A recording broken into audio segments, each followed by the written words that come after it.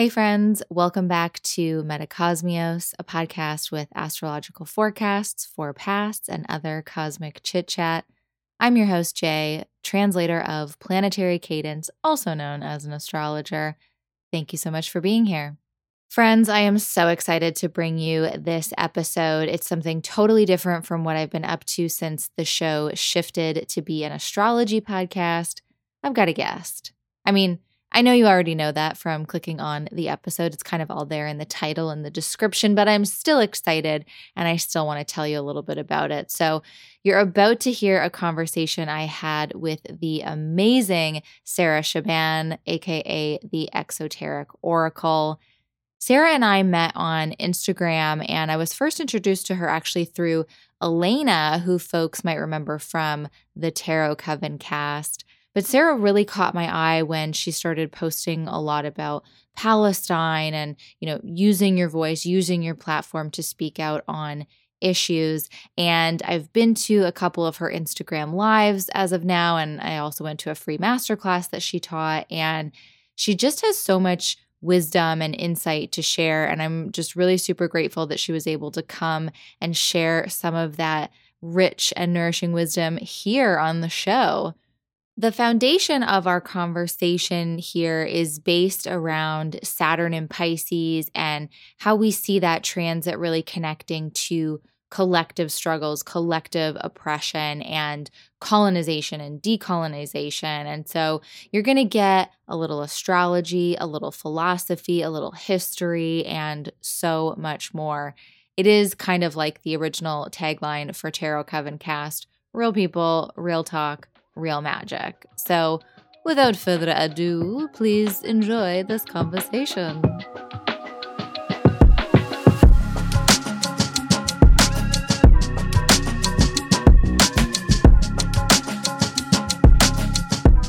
Welcome to the show, Sarah. Thank you so much for being here. Thank you, Jasmine. It's such a pleasure to be here. You have no idea. Yeah, I'm so excited that we're finally doing this. It's been a couple of months in the making, I guess. Yeah, we've been talking about it for a while, but it feels right on time, to be honest. Yeah, we're recording this on the day of a new moon, which I'm super pumped about. I think it's good energy. Yeah, the first new moon of the year, too. So it's like, get it. Yeah. Well, so before we dive in to all of today's goodness, I just wanted you to let the listeners know, who are you? What do you do? What are you all about? Yeah, so my name is Sarah Shaban. I am a Palestinian American philosopher, mystic, and mentor. I go by Exoteric Oracle on Instagram. And that name is very intentional. The word exoteric means the opposite of esoteric, which is kind of hidden knowledge, very exclusive and secretive. And exoteric is knowledge and wisdom that is meant to be easily accessible and easily understood by everyone and anyone. And then, an oracle is someone who has the gift of sight, someone who usually functions in society as a guide or did before the demonization of witches. But so I like to say that as the exoteric oracle, I am a truth seer and truth sayer. My work, yeah. So my academic background is in both history and philosophy. I started off as a history major. I began taking philosophy classes in an effort to become a better historian because I found a lot of philosophers mentioned in history, but I didn't get to actually engage with their work. So I started studying philosophy and fell in love with the critical thinking, the Socratic method, all of these different perspectives on consciousness. And so I finished my undergrad at Mills, where I designed my own degree called History, Philosophy, and Self-Consciousness.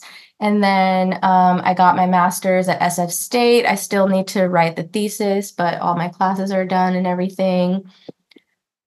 Aside from that, my original goal was to become a college history philosophy professor, but after getting the opportunity to teach at my college for a couple semesters, I realized that a lot of the dynamics at the university were not going to work for me. I didn't like the limitations on what I could teach, how I could teach it, and so on. So that's when I decided to start my own business, where I do incorporate a lot of history and philosophy, but my primary focus in my business is to help specifically female and femme entrepreneurs heal their unworthiness wound, heal their inner child trauma, deal with their imposter syndrome, which are all products of colonial violence, which we'll get into in a bit. But yeah, I have all types of different mentorship programs, from decolonization work to throat chakra activation work to specifically business and energetics mentorship. So that's a little bit of my background and what I'm doing now. Amazing. I heard your story about creating your own degree program when I went to your free masterclass just a couple of days ago, which was like incredible. It was so rich. It was so nourishing, honestly. Anybody, if you get a chance to, I mean, work with Sarah, obviously, but if you get a chance to check it out for free, I mean, you have to. But I loved that idea of being able to create your own degree. I had never heard of that before. And I mean, I don't know if that's commonplace, but it feels like you've been rooted in this idea of decolonization, like since the beginning. I mean, to me, that feels like an example of it. I don't know if I'm off the mark there, but it's cool. No, definitely. Because my only other options, so I was at a liberal arts private school. So I feel like that's why there was probably a lot more opportunity, because we were paying a fucking whole lot more. Yeah, I was, playing with the idea of just double majoring in history and philosophy. But because of, the institutionalization of these disciplines, it would have been a pain in the ass to do that. So I was like, fuck it, I'll just create my own degree, and and I just was able to basically fill in the blanks. Like, these classes that I've already taken, they support this degree in these ways. And so it was a really beautiful, and like you mentioned, it was a really decolonial opportunity to say, this is what I'm interested in learning. This is what I want to be seen as an expert in. And to be able to actually pave the way for that to be, even a degree, was a really beautiful experience. I love that.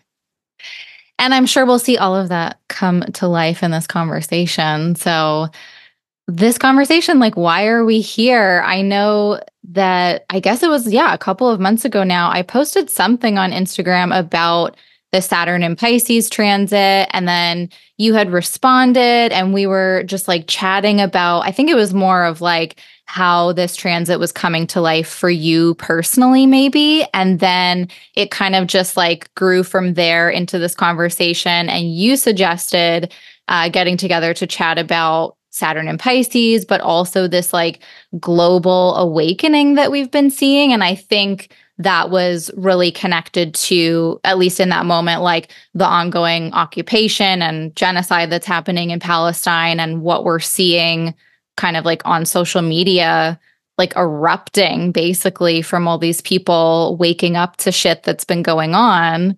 And when you suggested that, it like got my mind moving so quickly. And it was one of those things where, like, once you make a connection, you start to see it in so many places too. Because I started seeing other astrologers talk about Saturn and Pisces in this more meaningful way. And I was like, yeah, there's really something here. So just wanted to put it out there. Certainly, I'm not the only astrologer like having this thought. I think we are coming to this realization, but I mean, for me, I've started realizing that this transit is really maybe an opportunity to reflect on the ways in which we are kept disconnected from understanding our deep connection with the collective, all these borders and these barriers and the institutions and systems that cause so much suffering and like how that is all connected.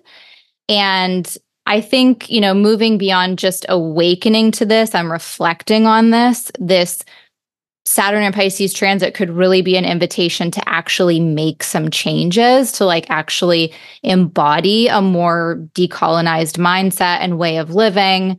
And I hope that that's what we're going to maybe start to offer people here today with this episode, is like some ideas on how to do that and like feeling a little bit more empowered in that area of life, basically. So yeah, so what I'm going to do up top basically is like give kind of a brief overview of what Saturn means, what Pisces means, what the two of them coming together might symbolize, just so that we're kind of like all on the same astrological page, basically. And then I also have some ideas of like how I see this transit really coming to life for us in the present moment. And then I think what'll be the most nourishing and rich part of the episode really is that Sarah has come up with some action steps, some tangible things that we can do to, like I said, actually embody this and like work towards decolonizing our lives, basically. Yeah? Yeah, let's do it.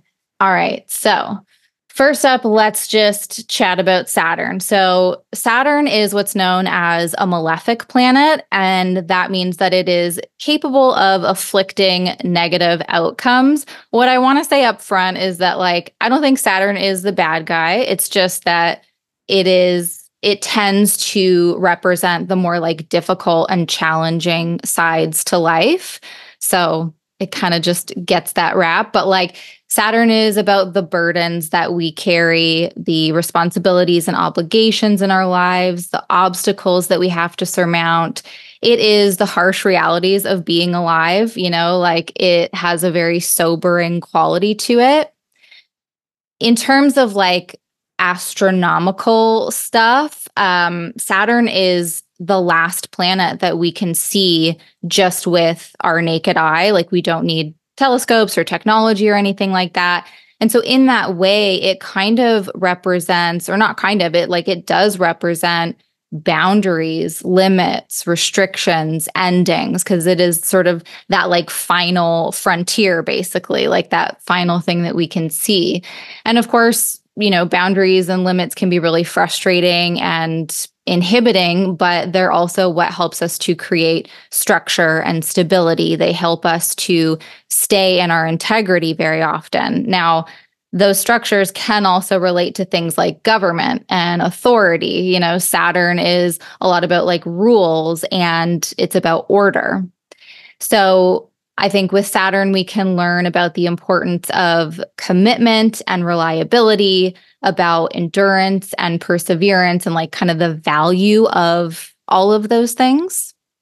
So that's a little snapshot of Saturn. Then we have Pisces, and Pisces is a water sign. So we're very much in the realm of emotions and creativity, spirituality, intuition, compassion. Pisces is also a mutable sign, and mutable signs are flexible and adaptable. They're very malleable. There's kind of like a longing for variety with mutable signs. So what you get with a mutable water sign is this like very porous and permeable and fluid energy. And there's a very boundless nature for Pisces, and it can be kind of like timeless and formless. Pisces is often compared to the ocean. It's very expansive and limitless in that way, which can be really overwhelming because it kind of lacks limits, right? But I think that also creates conditions for a greater inclusivity. And I also like to think of Pisces as the vastness of our dreams and our dreamscapes, like this kind of untold possibilities of what our subconscious minds can bring to life for us. But dreams can also be used as a means of escape. So just, the double-sided nature of all of that. There's really no way to quantify when it comes to Pisces energy. It's kind of just like one big energy, like you can't count the drops of water in the ocean. There is no linear timeline in our dreams. So really my point here is just that Pisces is very all-encompassing. So then when we combine these energies, we do kind of get this conflict, right? Like we get boundary and boundlessness. We get limited and limitless. So it's kind of this idea of making a compassionate commitment, compassion being that Pisces sort of keyword and commitment being very Saturnian, or like fortifying forgiveness, surrender, and sacrifice. Can you tell I like alliteration? And there's definitely this idea of like bringing form to flow. But I think maybe more importantly for like our conversation here today is this idea of dissolving boundaries and breaking down barriers, which I really think relates to the idea of decolonization, right? And also to throwing away this notion that my struggle is separate from your struggle, because I think it's absolutely true that like you and I, Sarah, we have definitely experienced different struggles. They're definitely not equal, but they are connected, right? Like I'm almost certain that we've both faced challenges where if we trace them back to the root, we would find patriarchy, we would find capitalism, we would find colonialism, we would find all of these root problems at the core. And there's something to me about Saturn's transit through Pisces that is helping us to awaken to this understanding of just how interconnected all of these struggles really are. And, it's obviously nothing new to talk about intersectionality. People have known for a long, long time that gender issues are connected to racial issues, are connected to labor issues, are connected to climate issues. And, that the powers that be have kind of like wanted us to think of them as separate issues, to think of them as things that, well, we can only tackle this one thing. We can only tackle this one thing. And we're kind of against each other in all of these issues. But I think like if social media is any indication, if these like massive protests that we've been seeing, these challenges to government that like I don't think we've really seen in our lifetime, maybe. Like I think we've definitely seen uprisings before in history, but on this level it feels bigger than anything I've really seen before. Maybe that's my own awakening too, coming across, for sure. I can admit to that. But I think if those things are any indication, that people are waking up to see how everything is so interconnected. And something I think that really connects with this Saturn and Pisces is this idea of like, okay, so interesting that like this genocide that's being funded that my government seems to be able to pay for, but yet they can't pay for all these people that are in need to be like housed and fed, but they could pay for these weapons and all this shit. That's curious. That's interesting. And so seeing how it's like playing out in our own backyard too, like what's happening in Palestine is not separate from what's happening. I mean, yes, different, but not separate. Like, especially not when, as you mentioned, right, like every single American taxpayer is literally funding this genocide, whether they're aware or consenting to that is irrelevant, right? So it's like when Americans are struggling, like you said, with housing, financial insecurity, food insecurity, unable to pay for education, right? And as you mentioned, all this separation, we've been programmed to point the finger, right? Like, oh, I can't have it because of these people that are also in America. But it's like, no, we need to start, looking in a different direction. It's not my neighbor over here that, oh, they have generational wealth, so it's their fault. Or, oh, it's this person that has more opportunities or more privilege than me, so it's their fault. Or the one that America loves to use is like, oh, it's all these immigrants, right? It's their fault. They're coming in and taking the jobs that no Americans want, by the way. But that always seems to be the case. Yeah, exactly. So it's like this, again, like awakening to the fact that, I'm having all these problems, and my government is telling me that they can't afford to help me with my problems, but somehow my government can afford to send billions and billions of dollars in weapons, like you say, to murder innocent people. And if you really look at it, right, it doesn't take a lot of research or discernment to see that this is a land grab and this is a resource grab, right?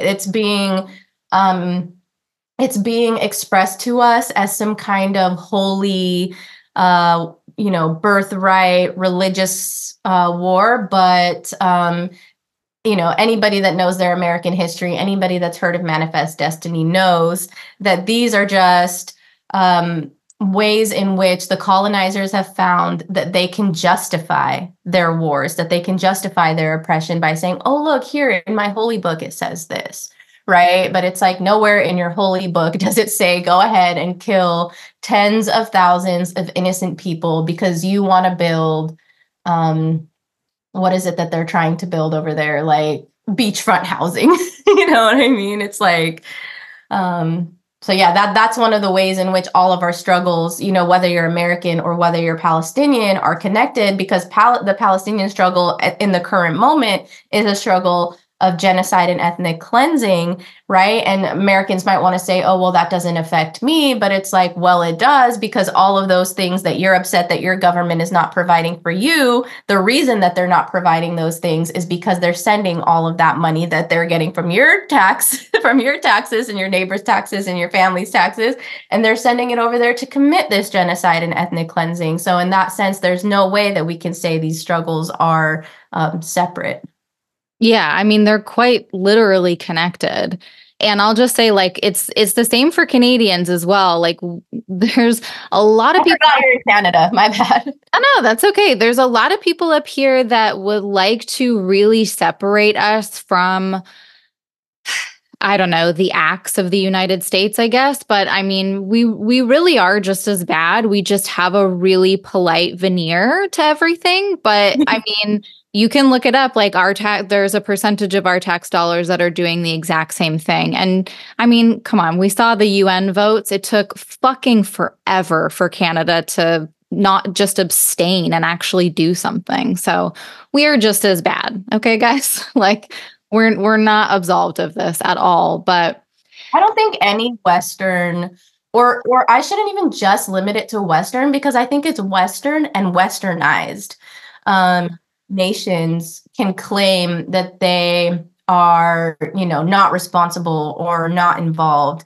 in some way. And that even I'm an Arab, and I'm even looking at, for example, countries like Saudi Arabia, who have the means and who have the funds and who have the opportunity to stop this, that are not doing it because they have been so infected with Western ideals, Western capitalist ideologies, and so on, where it's more important to protect the interests of the rich than it is the interests of the people, right? And we see this throughout the world, right? There's millions of people protesting any given day all over the world, yet none of those people, millions of people's governments, whether they're in Europe, whether they're in the Middle East, whether they're here in the Americas, their governments are still, aside from a couple countries that are maybe, boycotting Israel, like it's still not enough to enact real tangible change.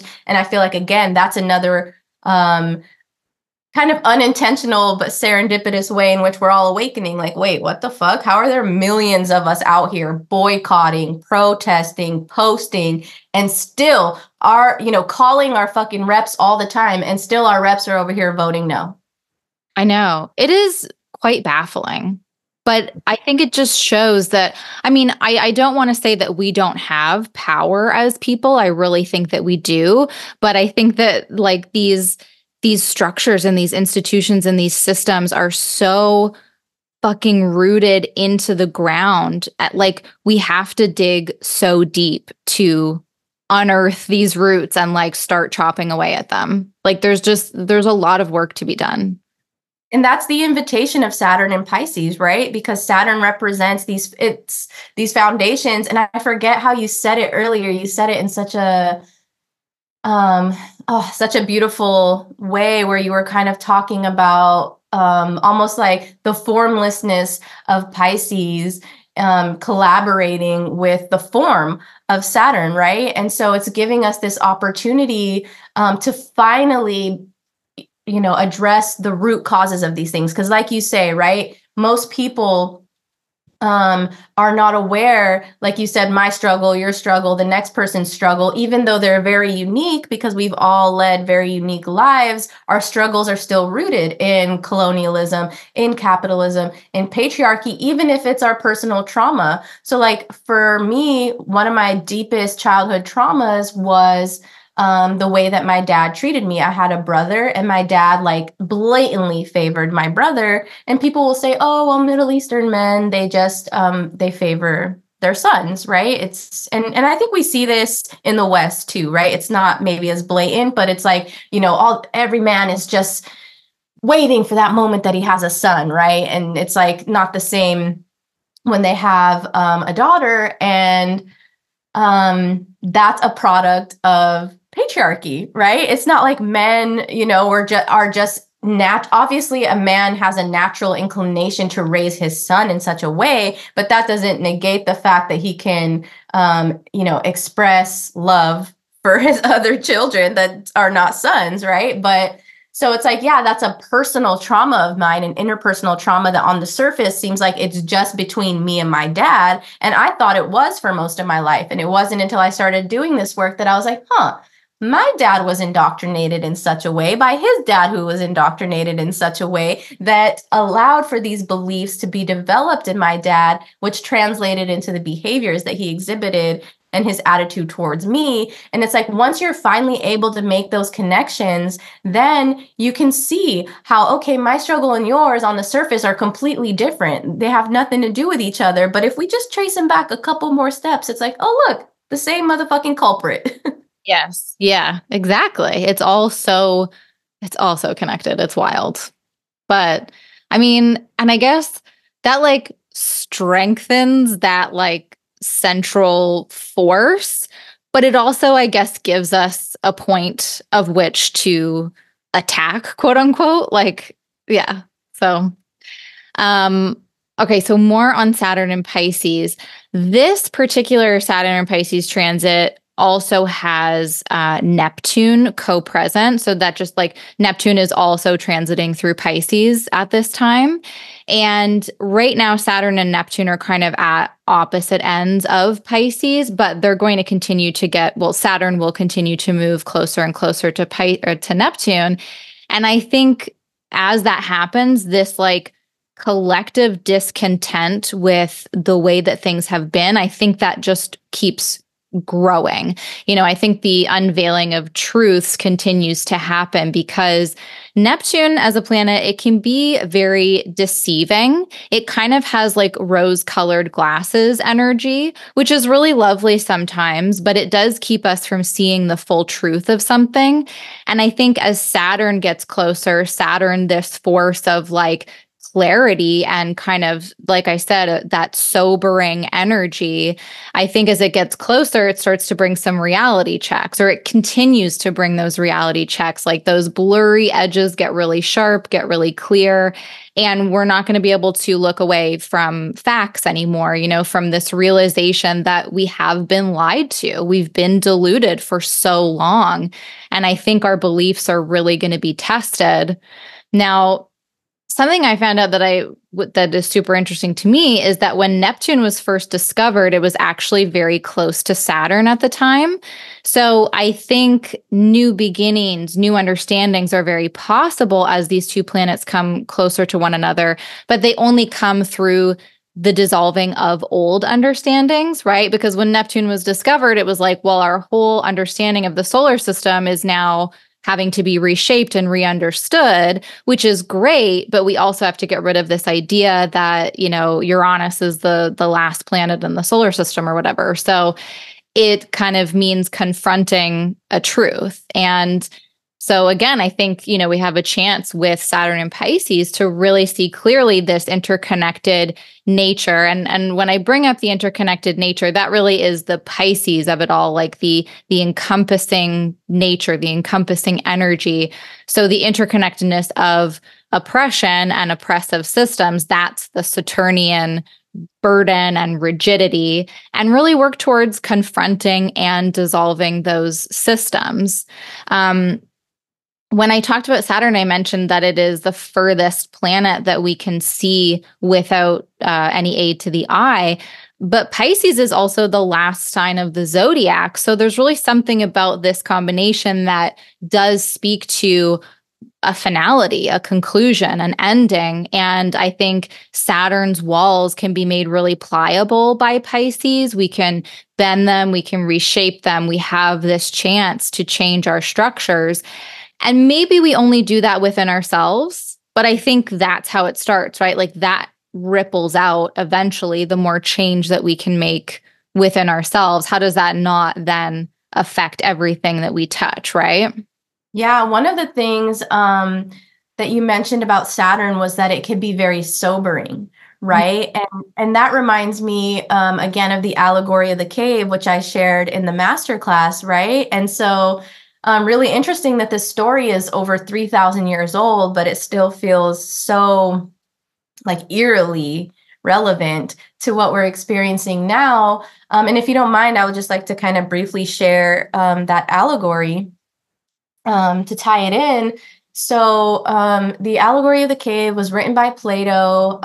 It's allegorical, meaning that it's metaphorical, and he's really highlighting the corruption in the Athenian government because his mentor Socrates was executed on the charge of corrupting the youth by the government. And so Socrates corrupting the youth, what he was actually doing is he was just kind of walking around, almost interviewing experts in their fields, whether that be law or medicine or something like that, and just ask them, well, how do you know things, right? He was really interested in knowledge, this idea of knowing things. And so as he would interview people, he would basically reveal to them that their knowledge was actually just indoctrination. They were actually just indoctrinated to believe that what they knew was true, but that they actually had no basis for that truth. It was just my teacher told me and their teacher told them kind of thing, right? And so Socrates was executed for literally opening people's minds. And of course, the government didn't appreciate this because their systems were founded on the same exact type of knowledge that Socrates was exposing. And so Plato writes this allegory where there's a cave, there are prisoners in the cave, they are shackled, and they are forced to face the back of the cave. And they can't turn their necks, they can't turn their bodies. There's a little bit of light coming into the cave from behind them. And so as people and animals and things move, across the cave, they see the shadows reflected on the wall.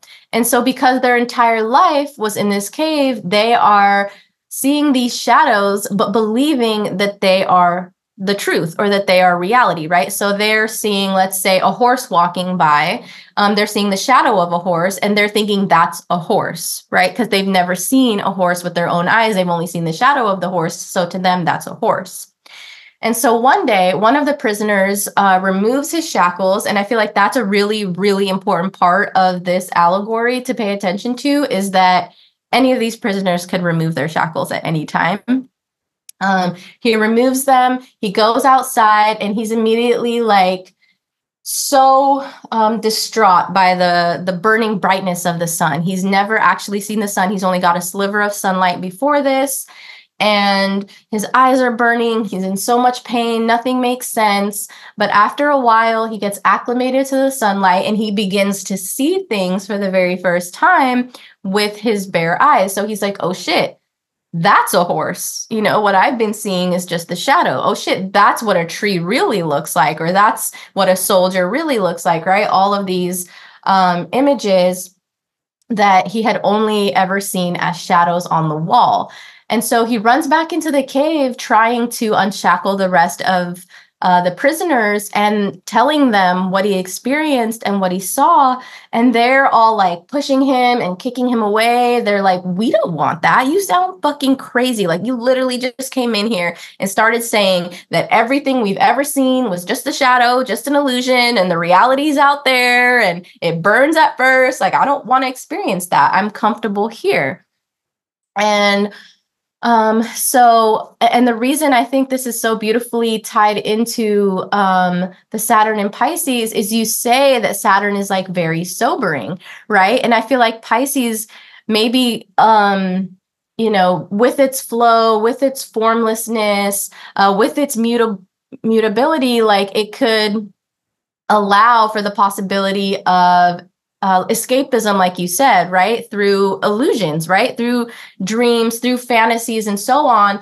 And this Saturn and Pisces transition, coupled with everything going on globally, I feel like is really serving as this moment where some of the prisoners are leaving the cave and being like, oh shit, everything I've ever known in my entire life was just an illusion. And even if we replace the wall of the cave with the TV, right? With the TV, the phone, the iPad, right? And then we can really see the parallels between this, because it's like we've been so deeply programmed through everything that, reality TV, I think we all know now since watching it from the 90s that it's not real, right? But the news, we're taught to believe that the news is reporting like the most truthful information possible.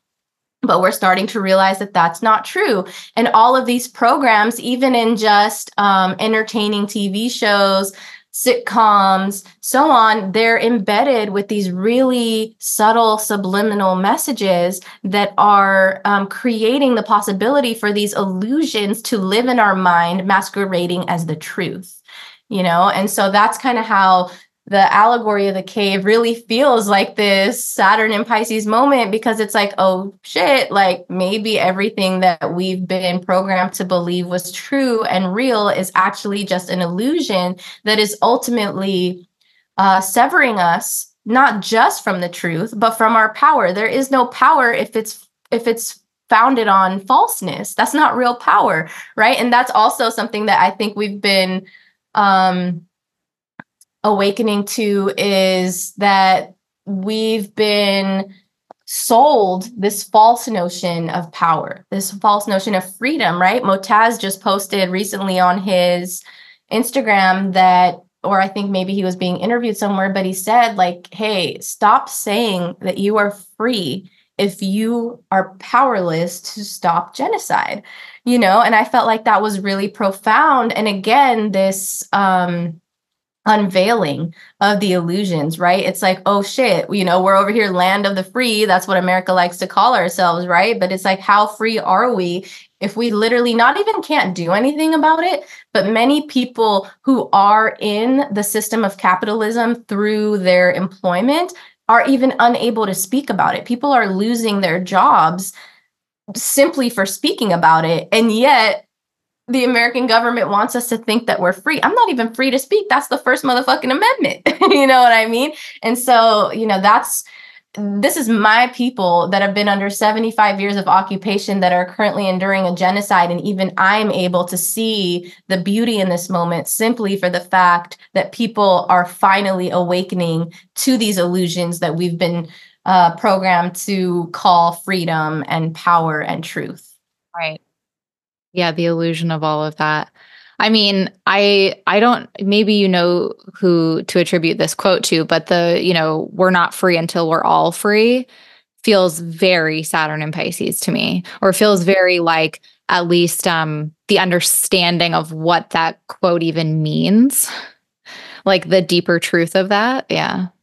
Yeah, that is really beautiful, because again, like that interconnectedness of Pisces, right? It's like, yeah, it might seem like you can be free over there while someone's being oppressed over there. But, if your freedom is an illusion that is required, it is a necessary illusion in order to enact the oppression over here, right? Because if you were not blinded by this illusion of freedom, then you might actually be a little bit more concerned with what's going on over here. But because you identify as somebody who is free, you think that, oh, this has nothing to do with me, or, oh, that's sad, but I'm so glad I'm not in that position. But in reality, you are. These are just shadows on the cave walls, right? That you've been calling freedom and rights, right?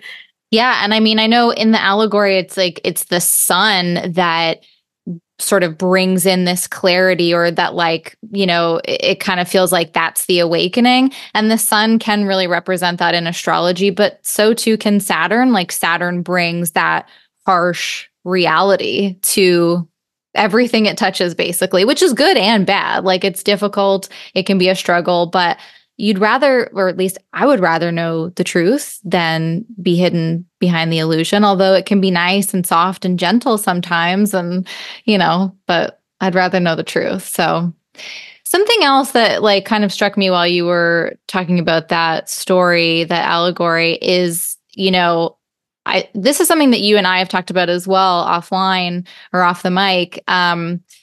This idea of like teachers passing down wisdom, which is obviously beautiful, and like, you know, oral traditions are really lovely, and like I'm not saying that it's all bad or anything, but I think something else that we have learned in all of this time is that, like, just because, so these people that we've put on a pedestal because they came before us, because they have this certain wisdom or whatever, and yet now we see that in these times they haven't said shit. They haven't, you know, they haven't been real about anything. And so like that illusion is also dropping. That veil is, or that is also being unveiled. And this idea that, like, I don't know, I think we all need a little more critical thinking when it comes to who we're trusting, what information we're trusting. I mean, all of, like, take all of this that you're listening to and, you know, go and research your own shit and like make sure it makes sense to you, because I don't know, like we should all be doing our own research and not just investing 100% in something somebody says. Like, yeah. This reminds me of a Bruce Lee quote, actually. Bruce Lee says, a good teacher protects their students from their own influence, right? And I feel like, yeah, it's a it's a really beautiful quote, because it's like, you know, and it also brings me back to Freire's banking model of education, which is his criticism of modern education, which is that, you know, in the banking model, a teacher is, you know, the way that he describes it is depositing information into a student's mind, right? So through a lecture, through an assignment or whatever, it's like, okay, so the information is now going from this lecture, from this book, from whatever, into your mind. And then the student is expected to withdraw that information at the time of, let's say, a test or a presentation or writing an essay or something. And just like, you know, money in the bank, once it's withdrawn, it's gone. It's no longer in your bank account, right? And I think many of us have experienced this in school. At least I have. I know, looking back at a lot of my transcripts, I'm like, how did I get A's in all of these classes? And I don't remember shit. Right. Yeah. Right. And it's like this idea that, like, okay, we're just, you know, absorbing the information and then withdrawing it as soon as we need to take a test or whatever. And then it's like completely poof, gone from our minds. And it's like, that's not real education, right? Real education is not teaching you what to think or giving you some temporary information that you will then use just for as a means to pass a test. Real education is teaching you how to think, right? So like you mentioned, critical thinking. Like, I think the epitome of a good teacher is somebody who maybe, yes, is imparting knowledge, is imparting wisdom, but also, like you just did, inviting and encouraging people to do their own research, right? It's like, yes, I'm your teacher. This is the truth as far as I know, or in my experience or whatever, but you are your own individual. And I encourage you to go out and do the research. And even one of the first lines in the Quran is seek knowledge, right? The Prophet Muhammad doesn't want people to just be born into Islam and, you know, adopt it and reject every other way of religious or spiritual thinking and being. He encourages people, go seek knowledge, learn about every other religion, right? And if that path brings you back to Islam, cool. If it brings you to something else that feels more aligned, also fucking cool, right? And I think that's really beautiful. And again, kind of marks the epitome of a good teacher. Somebody who's like, hey, this is what I have to teach, but I know there's a lot more out there. And I want you to find, it's more important for me as your teacher, for you to find what resonates and works for you than for you to simply adopt what I'm saying here. Yeah, absolutely. I mean, I think about this with astrology all the time because yes, we're learning from teachers, we're reading books, we're looking into the history of the practice, but the way that I translate what's happening is fully through my filter and my lens. And so like you should get readings from 60 different astrologers for the same thing because they're all going to have something different to say. Like, so yeah, definitely keep things diverse basically. Yeah, and I think again, like that feels very aligned with that Pisces energy, right? Where it's like, yes, seek knowledge, seek wisdom, but be flexible. You know what I mean? I think a lot of us have a tendency to find a teacher or a mentor or a guide that we resonate with, and then just begin to emulate them completely. Yes. I've been totally guilty of that myself. Um, and I feel like that to me really highlights the distinction between indoctrination and education. Like, is what you're teaching me limiting me? Right? Is it limiting me to this one way of living, existing, being? Or is it creating endless opportunities for me to think, to be, and to show up in this world? And I feel like that is really where the distinction is. And it's not to say that we shouldn't commit to anything, right? We still need that energy of Saturn that creates foundations, that creates barriers, but they should be barriers that make us still feel like we can grow, that we can expand. It's like when you're growing something in a garden, right? It's like, yeah, I'm planting it right here in the garden, but it has opportunity to grow in every single direction, right? And I feel like that's really the difference between teaching and indoctrinating. When you're indoctrinating someone, you're basically, whether you're saying it verbally or just implying it subtly, is that this is the only way to think, or this is the only way to be, or this is the only truth that's out there. Whereas education really inspires you to research, to explore, to question, which feels very much reflective of this Saturn and Pisces energy, where it's like, yes, learn, yes, find a sense of discipline, find something to commit to, find a foundation to stand on, but allow yourself to take your time with that. Allow yourself to be flexible. Pisces is mutable, like you say, right? Allow that to change, right? Maybe something that worked for you or rang true for you for the past 10 or 20 years of your life no longer feels aligned. That doesn't need to be a big deal. It can be like, hey, this worked for me. This was a great foundation for me, but now I need something else that's going to be more aligned with all of the growth that I've done in that space. And again, I do feel very grateful that I see that happening in the world, and I see it happening even in my own business. Under the guidance of a mentor, I was being pushed in a certain direction that was, I was beginning to fall into that trap of emulating my mentor and just kind of running my business the same way she did and showing up on Instagram the same way she did. And once we had our falling out, which also was a result of the genocide in Palestine, it was like, oh shit, I think a lot of people realize like, oh shit, I've been fucking with racists, and it's like, I had no idea. Yeah. But their response to this is people that are more concerned with money, all of that. Yes. Exactly. Like, I'm not going to stand up for justice because that might hurt my pocket. I might lose my Zionist clients. You know what I mean? So it's like, and that for me, I think it was this moment of like, I can't do that. You know what I mean? Even if I wasn't Palestinian, I know that like I would just not be able to do that.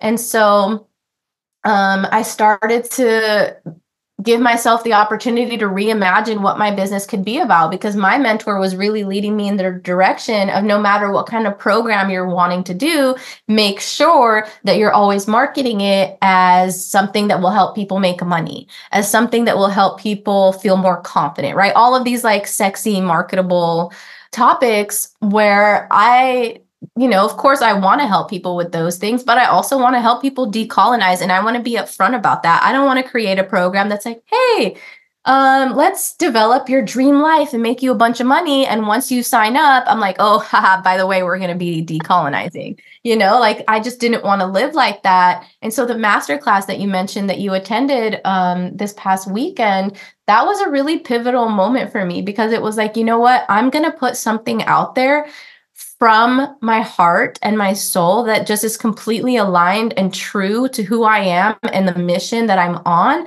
as opposed to trying to ultimately manipulate people into my program by waving these shiny things at them, right? Oh, look, confidence, oh, look, money. I didn't want to do that. I wanted to be super upfront. I'm here to help you decolonize. And if you're interested in that, then I'm the mentor for you. If you just want to go make money, here's all these other mentors that are completely silent on this that are just going to help you make money. Yeah. I think it's so beautiful that people are coming to that and are no longer willing to mask that truth. But I think it's also like very difficult for some people to like break outside of that, right? Like, especially if you are, I mean, maybe not especially, but I was going to say, especially if you are like an entrepreneur and you are trying to quote unquote make it, like we are trying to make it work in this like capitalist system. And so breaking outside of that, I think that actually leads beautifully into my next section. It's like, it's going to take a lot of commitment, but that's that Saturnian element. And I think maybe what you were referencing before is I had this like, way of describing Saturn and Pisces that's like, if Pisces is running water, Saturn is the cup that helps us collect that water and then actually drink it and be nourished by it and actually do something with it. It's like this container that helps us to utilize it, basically. But yeah, I mean, it's going to take a commitment to compassion and to the collective, both very Pisces things, and for the long haul, which is very Saturn. Again, that final planet in the solar system that we can see. It's a long haul thing. It's endurance. Like there's nothing quick about Saturn or Pisces. This is not going to be a quick fix. We cannot love and light our way out of this situation. That is not going to work. It means committing even when it's challenging, even when it challenges our own comfort, and our own beliefs.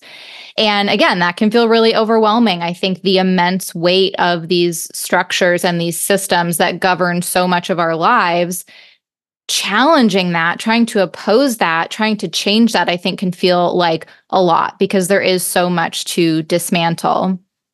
And I think like a lot of folks have been overwhelmed to the point of escape. We've seen that. That's what we're talking about right now with all these like fake fucking people that aren't saying shit. Like, and they're either not saying anything because they are privileged enough to ignore it, or they just maybe there is also the fear tactic, right? Saturn can also represent fear. You mentioned it before. People are being silenced. So maybe they're not silencing themselves. A lot of people are, but some people are being silenced by actual institutions. But yeah, I mean, I think we have to find ways of pushing through that fear because that fear really only leads to further oppression and further struggle. It keeps us further separated, right? Like the more that we don't talk about it, the more that we don't connect about it, the further we are from each other. And Pisces is a Jupiter ruled sign, and Jupiter is really expansive. It, among other things, it signifies freedom. And so with Saturn in Pisces, I think we can really find liberation through the rejection of these old ways, of these old systems. And while Saturn might represent those systems, it also represents that container that we can hold all of these big feelings, all of this overwhelm, and like do something with it, right? To embody the compassion that I know we all have somewhere deep down, right? So I think this would be the perfect time now for us to explore some of those like tangible ways that we can actually take action and choose to fight instead of flight or like fight over freeze, all of those things. So I'm super excited to hear about these ways. Guide us. Yeah, I would love to. I just want to say one thing in response to what you just said first, and that is that this contradictory energy between Saturn and Pisces, right? It's kind of like this one is all about structure and limitations and commitment and discipline, where this one's all about mutability and flow and freedom. And again, I love bringing up little philosophical quotes, but one of my favorite ones from Nietzsche is that eternal contradiction is the father of all things, right? So, and I feel like that's a way in which we can start to see how these two seemingly incompatible energies can actually create something really beautiful. And it's the same as the energy of like the yin and the yang, right? Where it's like, yes, they're opposites, but they are so deeply entangled with one another, which again goes back to that interconnectedness of Pisces, where it's like freedom and discipline don't have to be complete opposites. They can still feed into each other in such a way where your discipline actually allows you to be more free and your freedom actually allows you to be more disciplined, right? And I feel like that's something that we're all being invited to at least be open to, because at least in my life, I've always seen discipline as the complete opposite of freedom. And so I resisted it. I was like, I don't want that. I want to be free. I'm an artist, right? I'm an air sign. I can't be disciplined. I can't be contained. But I've also realized especially through the experience of entrepreneurship, that it's like actually by implementing a little bit of discipline, a little bit of structure, and limiting myself in certain ways, I'm actually able to be more free and more expansive. They set me up for that. So yeah, I just felt like that was something that could be, really helpful for people. And in terms of action steps, that could be the first one, right? Is just open your mind to new possibilities. I said in a recent email that one of the tactics of colonization, we talk about divide and conquer, right? And colonization really does seek to sever us, not just from each other, but from the truth, and one of those truths is the truth of infinite possibilities, right? There are possibilities for us to have structures and foundations and boundaries and systems that also allow people to be free and allow people to expand, right? So the first thing that I really want to encourage people to do is just have an open mind, right? Open your mind to possibilities. It's like one of the first rituals that I have people do when they come into working with me is a dream life activation ritual. And in this ritual, I guide people into their dream lives and I tell them to get delusional, right? Not that dream life that capitalism has inflicted on you, right? Oh, I just want a nice house with a white picket fence and I want to be able to, it's like, no, no, no. Nah, I'm talking about like that dream life that like younger you had, right? Like that dream life that people are going to tell you that's childish or that's unrealistic, or people are going to look at you like you're crazy, right? And so I lead people into that dream life. And then, this could be a practice that anybody here listening could just do themselves too, is really get into a meditative state, start visualizing the life of your wildest dreams, not your, colonized, capitalized dreams, but your wildest dreams. And then ask that version of yourself living that dream life, what did you do to get here? How did you get from where I was on the day that you're doing that visualization to where you're at now? And really just, again, get really rooted into your body, into your meditation, and be open to what this version of yourself has to tell you. And it could come in clear words. It could be an image. It could be a feeling, right? For me, it is to just follow my heart, no matter how bizarre it seems to other people. And I'm telling you, like, even though I saw the most growth in my business under the guidance of my mentor, just this first 11 days of January, I have been attracting so much more of an aligned audience than I've ever done in my entire life. And that has been, and this is my second action step, that has been by honoring my truth no matter what, right? This is who I am. This is my mission. This is what I want to do. This is what, and just Honoring your truth, absolutely, no matter what, right? And I think that this is something that colonization has really taken away from us in so many different ways. And we see it play out in relationship dynamics, in family dynamics, in professional dynamics, where it's like, oh, I can't say that, right? Any situation in your life that makes you feel like I can't say that, when that thing that you want to say is simply true. It's not something that you want to say just to be offensive or just to be divisive or anything. It's like, God damn, I feel this truth. You know what I mean? It's like in here, in my throat, dying to come out. And there's some kind of virus in your mind telling you, don't say that. Say it. There's nothing that you can lose as the result of speaking your truth that you actually need, especially to get to where you want to go. So I feel like that is one of the biggest action steps. And I know I'm going to talk about my offers in a bit, but I do have a throat chakra activation membership that's month to month that you can just join for a month, join for 6, join forever, whatever, where the entire intention of that program is to help people, because it can be scary. It can be really fucking scary to start speaking your truth. I'm a recovering people pleaser. You know what I mean? I used to say yes when I really meant no. I really wanted to say no, but I said yes because I didn't want to offend anybody, or I didn't want to hurt anybody, or I would keep my mouth shut in certain situations so that I didn't embarrass my mom, or, things like that. And so this past few years, I've been really coming into my truth. And yeah, I've quote unquote lost. I've lost family members, I've lost friends, I've lost opportunities, but I've gained infinitely more than that. And the main thing that I would say that I've gained is this feeling of alignment that I really don't think words can do justice for, right? When you wake up in the morning and you start talking to people and you start posting on social media and you start writing emails for your business, and everything you're saying is just flowing through you because it's honest and you're not trying to put some kind of filter on it. And people are resonating with that, and people are showing up to your shit, and people are responding to your emails saying, oh my God, I needed somebody to say this. There is no better feeling than that, right?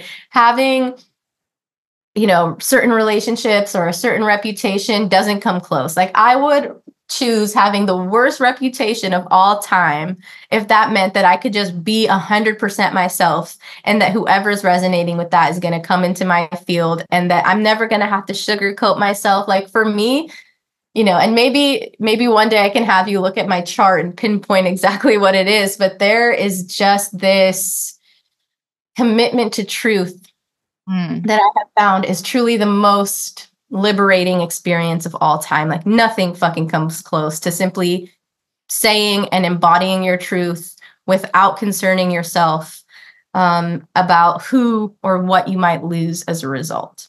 I think in that way it is a boundary, right? Like, you've created a boundary around your truth being that most important thing. And that allowed for so much freedom. It really, really did. Like, when I was, in my business trying not to be offensive so that I could attract as many people as possible, I was actually doing the opposite because my message wasn't authentic. My frequency wasn't as loud and bright as it could have been. And as soon as I started speaking my truth, which really happened around October 7th, I'm sure you noticed, I just started going for it. I was like, okay, this is the time, right? Like, I can't hold back anymore. And people just started like flooding into my space, flooding into my DMs, thanking me for my work, sharing my work. Last year, I would be lucky if one person would share, like a post or a reel of mine. And now it's like every single day I log into Instagram and I get like 10 to 20 shares, people sharing my stuff, So it's like, and all of that came from me just committing to my truth over what I thought I was supposed to do. Yes. Yeah, sorry. That's just way more validating than you trying to follow some script. Even that one share, I'm sure it was nice, but it doesn't match the one share that you might get from actually saying what you want to say. Yeah, exactly. So yeah, another couple things that I think people could do are research-based, right? So start, looking into history, but written from the bottom up, right? Through our education, in the West, especially, we are taught a top-down history where, quote unquote, as they say, like the victors write history, right? So of course the victors in this situation are the colonizers, right? So they write history in such a way that programs us to see Indigenous Native Americans as savages, right? I mean, even I tried to watch Pocahontas recently for nostalgia, and the first opening fucking scene is John Smith and his crew on a boat towards the Americas singing this song that goes, savages, savages, they're not even human. Literally, this is Pocahontas. This shit is for kids. I watched this as a kid, right? And so it's like, movie's not that old either. Like, exactly. Yeah. So it's like seeing that and being like, oh my God, millions of kids around the world have watched this movie without even realizing it, starting to internalize these beliefs about Native Americans, that they're savages and they're not human. And then we see that exact same propaganda being used against Palestinians. They're subhuman, they're human animals, right? This idea that all Arabs are fucking terrorists. And I see a lot of people on the side of Israel saying, no, Palestinians are innocent, right? And so it's this kind of language that they're able to use because they've indoctrinated us with top-down history since childhood, that a lot of people, you know, they hear that and they're like, oh yeah, that makes sense, right? And like you said, people aren't born bad, people aren't born racist, they're indoctrinated to be that way because the colonizers need people to be indifferent. They need people to look at Palestinians or as Native Americans like, oh, those savages, it doesn't really matter, right? So that's one of the ways, right? Start reading, you know, read your Howard Zinn, right? Howard Zinn is a great resource on the, you know, he has a book called, I think it's called The People's History, right? And this is a bottom-up history. Read your Angela Davis, right? Read history of oppressed people. And you will start to understand things in a much different way. And by doing that, then you're able to see all of the things that you're engaging with on a regular basis as a product of colonization much more easily, right? So for me, I can't watch TV or listen to music or engage with any type of entertainment without seeing precisely how colonization has informed it through my historical studies, right?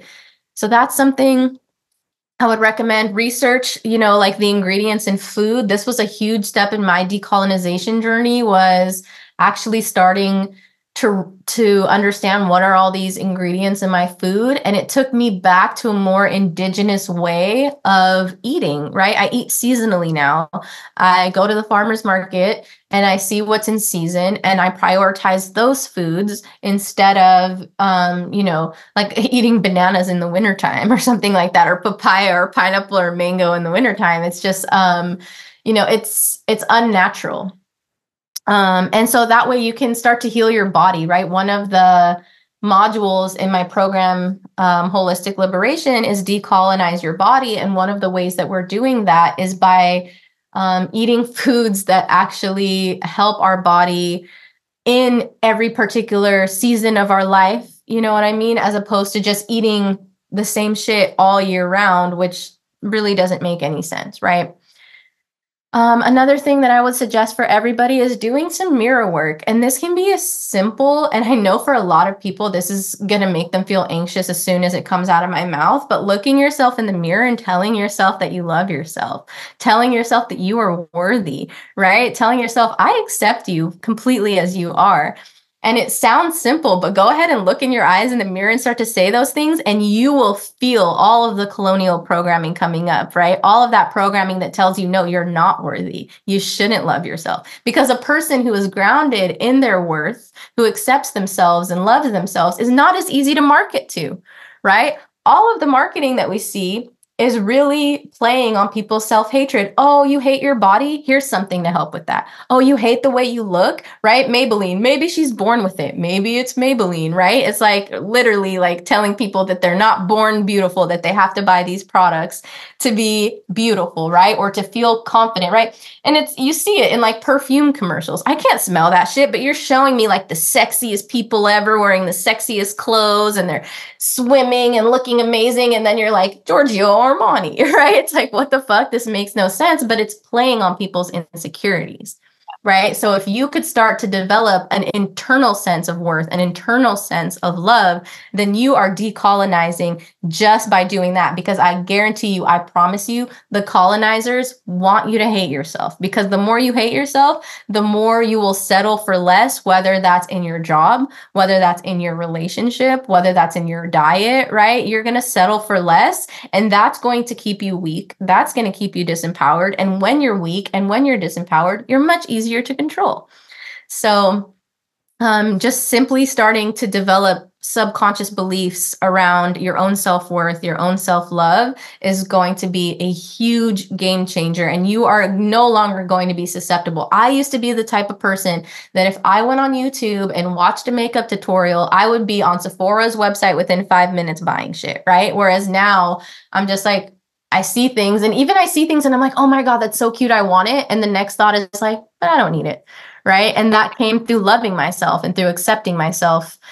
I used to wear a full face of makeup before I left the house, whether that was to school or the grocery store, like literally primer, foundation, concealer, powder, bronzer, blush, eyeshadow, eyeliner, mascara, like all of it.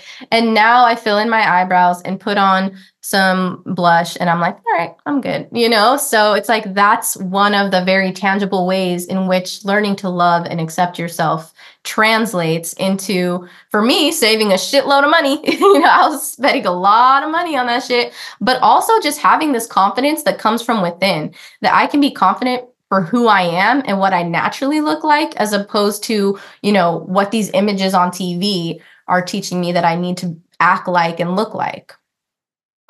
Subconscious reprogramming. So mirror work is one example of subconscious reprogramming, but you can also do this with meditation, right? And it can be simple silent meditation of just observing your thoughts, because once you get into the habit of observing your thoughts, it's very easy to come to the conclusion that these thoughts are absurd. You know what I mean? Like, wait, what's going on? And one of my favorite pieces of advice from the book, The Untethered Soul, is to start imagining that the thoughts in your head are another person. Like, imagine that it's somebody else sitting next to you saying every single thing that your mind is saying to you. And would you trust a word that person says, right? No, you're going to look at that person like they're fucking crazy, right? Oh, should I do this? No, I shouldn't. Maybe I should. What about this? No. You're going to be like, yo, dude, like, calm down, right? So if you start to kind of engage with the thoughts in your mind as a separate entity, which they actually are, they're program that's been indoctrinated into your mind through all of these different colonial systems,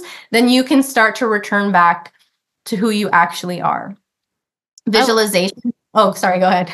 No, I'm just going to say I love that, because I feel like there's something about that internal monologue that I think can create a real environment of distrust within ourselves. And then that stops us from, moving towards the authenticity. And so placing it outside of ourselves, it is more like, even if you do the thought experiment of like, if I talked to my friend the way that I often talk to myself, we wouldn't be friends. Yeah, exactly. So I think, externalizing it in that way is such a maybe a quicker route to actually shutting that shit down. Exactly, dude. I like to envision it as one of my partner's most annoying friends. Like, one of his friends just talks forever and he doesn't even take a breath. So what I do is I imagine the voice in my head in that person's body. And it's so easy to just be like, nah, I'm not even listening to you. It makes it easy for me to just completely tune that voice out, because I'm like, dude, you have literally I don't respect you, like, I don't respect you. I don't take anything you say to heart. So it just makes it a lot easier for me to ignore. So yeah, visualization, like I mentioned, the dream life visualization is one thing you can do, but just, take a few deep breaths, close your eyes, get comfortable, and start visualizing yourself in the spaces that you want to be in, right? In the world that you want to be in, and start to really ask yourself, well, how do we get there, right? Because you have to be able to see that's why it's visualization, right? You have to be able to see these things in your mind's eye in order to start even accepting the possibility of their reality. And you can do this also through ritual. A lot of my rituals are guided visualizations where I will guide my clients into their subconscious and start either, depending on the ritual, we'll either be deleting parts of the program or we'll be adding new programs that are more empowering.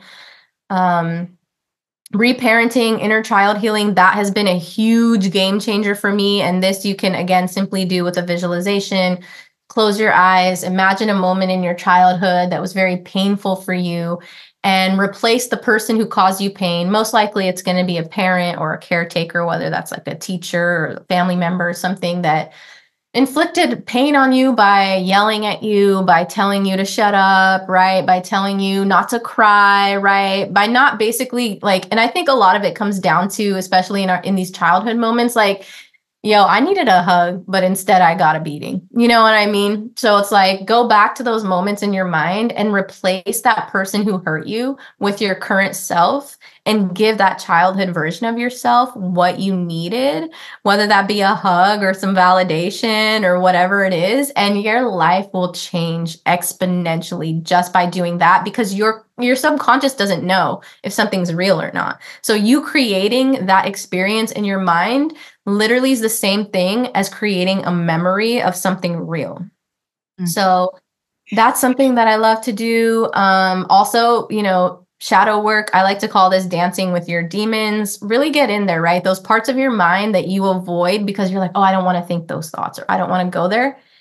Give yourself a safe space to go there, right? Journal about those things, give those parts of your mind a voice, write it all out, and see all of the inaccuracies, right? See all of the things that actually don't align with you. See all the revelations that are possible for you.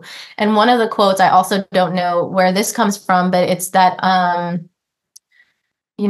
our greatest gifts are lying in the shadows, right? And I found that to be true for me, right? And doing a lot of my inner child healing, I discovered that the things I was traumatized about a lot were that I was too sensitive, and that, I was constantly being told to shut up because I'm a truth speaker. I always have been since a kid, and that shit got me in trouble a lot, right? So then in doing my shadow work, I realized oh, my sensitivity and my commitment to truth are my greatest assets, actually. But because we live in a colonized world where being in tune with your emotions and being committed to the truth goes against the colonial project, we're taught that it's bad in all these other subtle ways, right? But so you're able to uncover your deepest gifts by actually just allowing yourself to engage with your shadows. And then the final thing, I did mention this earlier, but just really try to make a commitment to your truth. And you can start small, right? Like you mentioned earlier, Saturn in Pisces isn't saying completely revolutionize everything in your life in one day, right? It's like, take these small tangible steps, and one of them can be, hey, next time someone invites you to something that you don't want to go to, just politely say no, right? Or next time you stop yourself from telling someone that something they did hurt your feelings or bothered you or offended you in some way, find a respectful way to start that conversation, and it's like these small little steps, and you are literally telling your subconscious, your inner child, through those actions that, hey, it's actually safe for me to speak the truth. It's actually safe for me to embody my truth. And again, that will, change your life for the better in the most unexpected ways. Like, I can't even say it because it's going to be different for every person, but just making that commitment to you know what?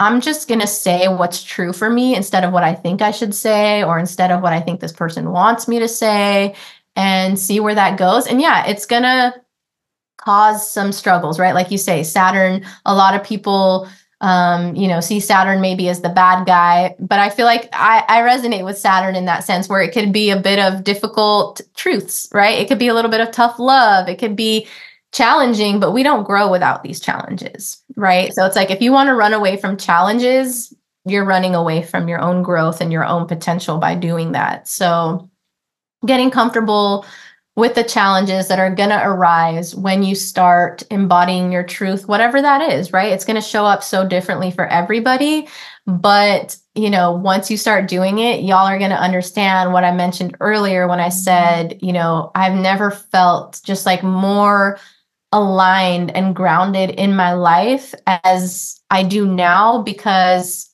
I just don't waste my time with anything that's not my truth. Like if it's not true for me, then I'm not going to do it. I'm not going to pour my energy or my attention into it. And even though, yeah, it does create its own set of challenges, I would choose those challenges over, being out of alignment with my truth any day. Yeah, I mean, there's something really authentic about those challenges though, and it's like choosing your own challenges as opposed to the challenges pushed upon you by society maybe. Fire, dude. Like something that you said earlier, I can't remember exactly what it was, but what were you talking about with discipline? Just like being disciplined or something to do, maybe self-discipline leading to more freedom, I guess. And Yeah, it's I used to see discipline and freedom as opposites, but I've realized that they actually complement each other very beautifully and actually allow for the possibility of one another to exist harmoniously. Like with a little bit of discipline, you're actually exponentially more free. And the more you free yourself, the more inclined you are to discipline yourself in ways that actually support your freedom. yes. And that made me think of like Saturn maybe representing these older systems, these older institutions, and like an outdated thinking around discipline and its transit through Pisces being our opportunity to, as you've said multiple times, open your mind to a different idea of discipline. Like we don't have to do the whole just like keep your head down and make it through. Like we can lift our heads up and see discipline completely differently. And so much of what you said too, something I've been playing around with is like Saturn and Pisces being kind of like therapy almost, like creating structured pathways in which to heal. But so much of what you brought up is doing that. Like the even just like the looking in the mirror thing, like, or no, it was the visualizing when a parent or a caregiver or someone said one thing and you needed something else, and your brain not really knowing whether or not, like not being able to make the distinction, right? So you're actually creating those different pathways. And that's just so beautiful. It's like there's like a strength to be found in that healing, a strength to be found in giving your emotions the fucking credit that they deserve and like not belittling them, I guess. Yeah, and back to that point about this beautiful relationship between discipline and freedom. One of the things that I've learned on my journey is like actually something that I needed to discipline myself in was following and trusting my own flow, right? And I feel like that's so Perfect. yeah, it's so perfect for Saturn and Pisces because it's like, it's not disciplining myself to act a way that's feels out of alignment for me, right? Because it's like everybody has their own thing, right? You'll find somebody that says, okay, this is what you need to do. Wake up at 5 o'clock in the morning every day, go to the gym, eat this, right? They'll give you a whole meal plan and a gym plan and everything. And for some people, that might work. But for someone like me, I need to discipline myself in the sense that I need to constantly be in tune with what my body and what my soul is needing and give myself that. That's my version of discipline is like, okay, today I'm feeling this way. And instead of forcing myself to do whatever it was that I had hoped to do today, I'm actually going to honor what I'm feeling and what I'm needing in this moment and allowing that to be my own form of discipline. Which is a thing I wish for everyone and Yeah. isn't accessible for everyone because, so many of us have to get up at a certain time and be at a job by 9 a.m. and do this and follow this structure. And like, I get it. Like this is the current system that we're living in, but like pushing yourself more towards that, even in little ways, I think is really helpful or can be really helpful. Yeah, and that's like another action step is get more in tune with your body and with your emotions because another part of our colonial indoctrination. I like to think of it as just a huge project of separation, right? Which is why the Saturn and Pisces bringing us back into this interconnected way of living is so important. But one of the things that we're being severed from is our body and our emotions, right? We're taught that intellect is superior to emotion, right? And I saw this really, really heavily in philosophy, right? Is that emotion and passion and even the body was seen as something that we needed to overcome, right? And you see this all the time, right? It's like, oh, don't let your emotions run your life kind of thing, right? And it's like, I'm not saying let your emotions run your life, but pay attention, right? A lot of people are just ignoring their emotions, ignoring the signals they're getting from their body, whether that be intuitive signals,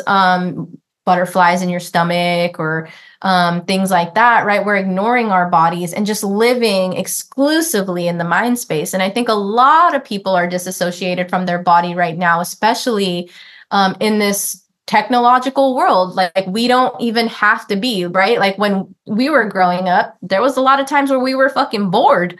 There's no time to be bored now, right?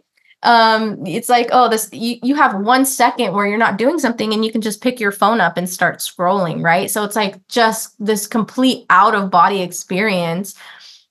So yeah, I think another beautiful thing that we can do is just whatever way we can, right? Get back into our bodies. That can be through movement, that can be through self-touch. There's so many different somatic things that we can implement to just allow us to be more connected with our body, because when we are, then we see the mind, body, spirit, and that's why my program, Holistic Liberation, is Decolonize Your Mind, Body, and Soul, because these are actually components of a whole, right? We're taught to see them as separate. Thanks, Descartes. But it's like the mind and the body are not separate. You know what I mean? They're feeding off each other. And if what you're doing is disassociating from the body, you are hurting yourself mentally, physically, and spiritually. And a lot of people are just not aware of that, and they don't become aware until they start getting back into their body and they start hearing all the messages and feeling all the messages. And it's like, oh my God, like I had no idea that my body carried this much wisdom, or that my body could communicate with me like this. Right. Yeah. And then that's a lot too. It's like you have like an answering machine full of messages from your body that you got to sift through for years. I don't know. Maybe younger people won't know what an answering machine is, but your voicemail. Yeah. But yeah, so okay, you mentioned your program, Holistic Liberation. Please tell us more about this. Yes, it would be such an honor. So Holistic Liberation is a program that I think has been wanting to be birthed through me for many, many years now, that is just finally coming to fruition.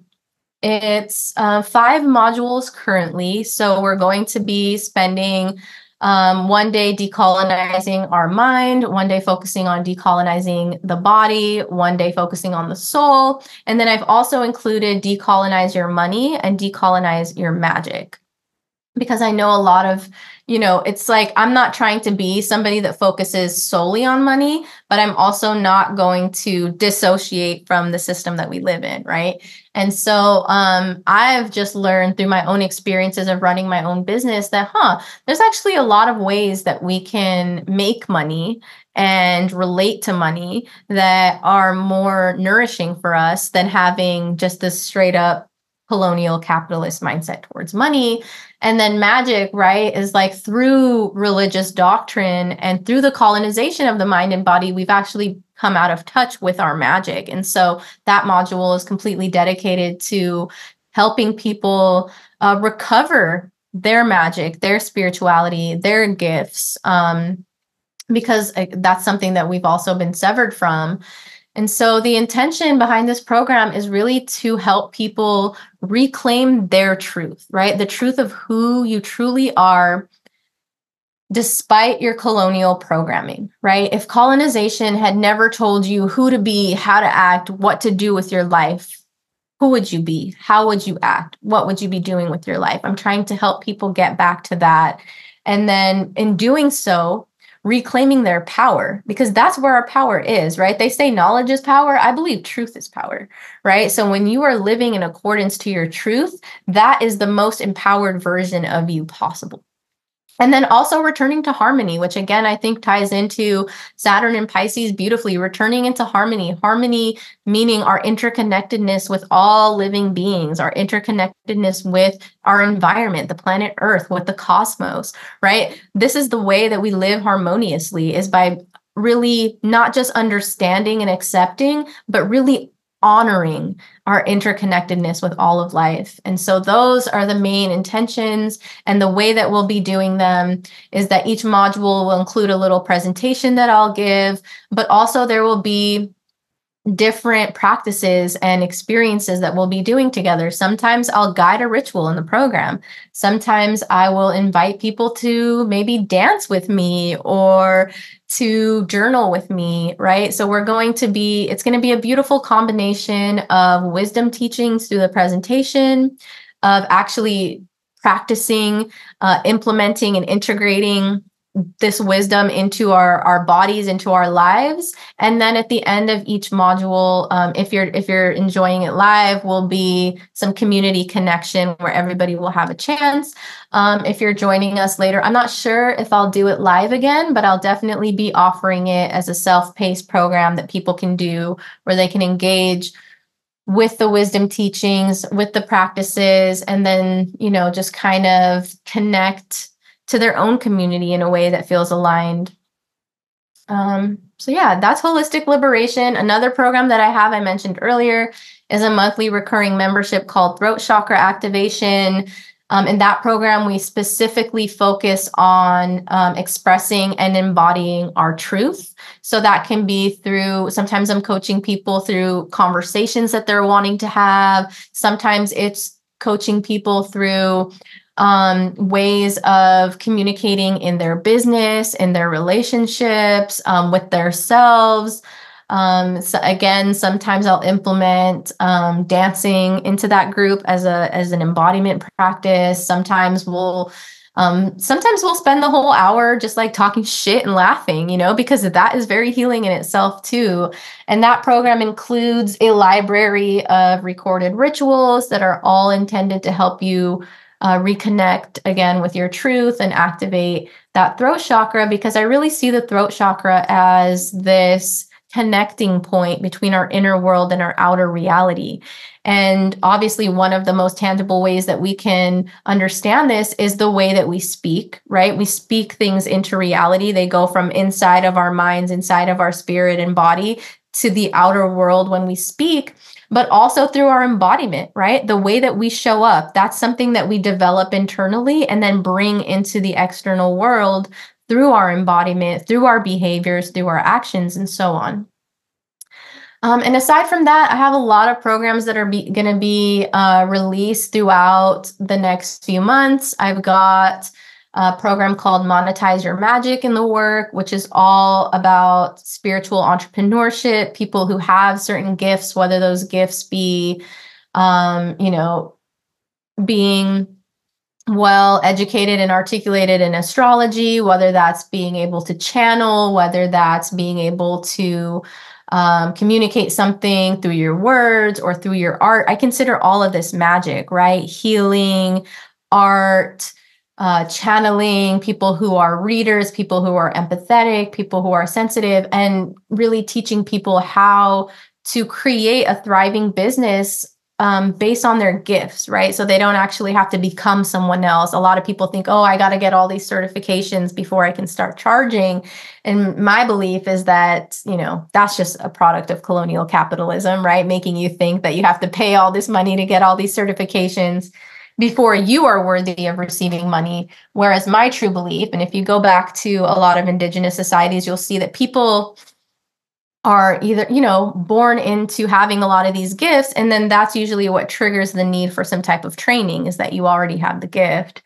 And just sharing people so many different ways in which you can make money off doing what, I think a gift, a lot of people think like, oh, when someone's gifted, that they've been given a gift. But I think someone being gifted means that they have a gift to give, and so really turning that into a business and Yeah, aside from that, I'll have a couple of other little things. I'll have a mentorship program for aspiring mentors that'll come out in the summer. So, yeah, so many different ways to work with me. And I would love, for anybody listening to this to follow me on Instagram or to get on my email list, just so you can kind of have all of these options and opportunities available to you.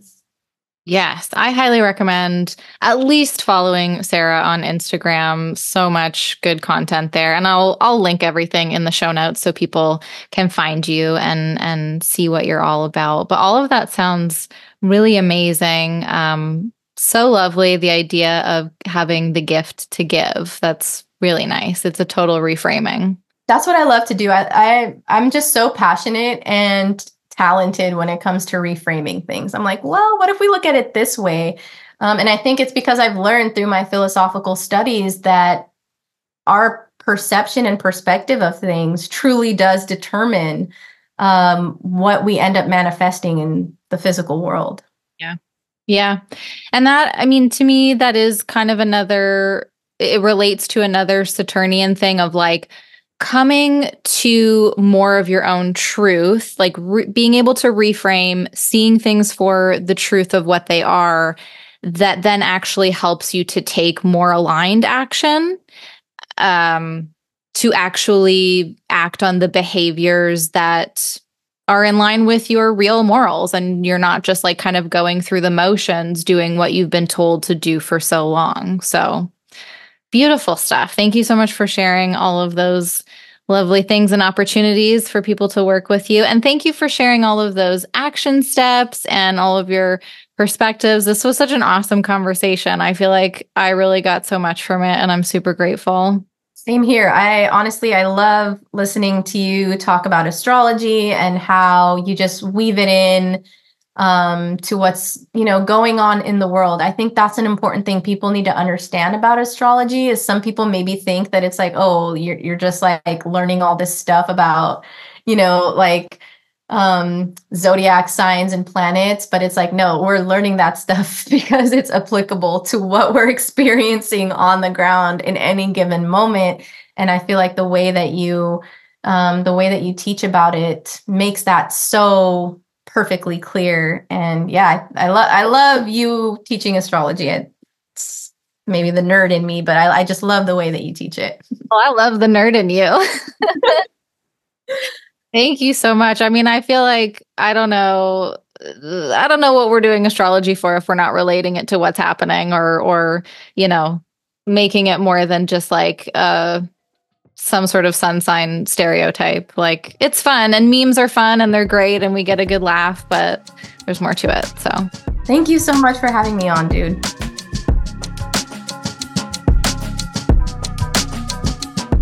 Well, friends, there you have it. I hope you enjoyed that chat. Thank you again so much to Sarah for coming on the show. I will be back soon with more cosmic chit chat, but until then, I'll catch you in the cosmos.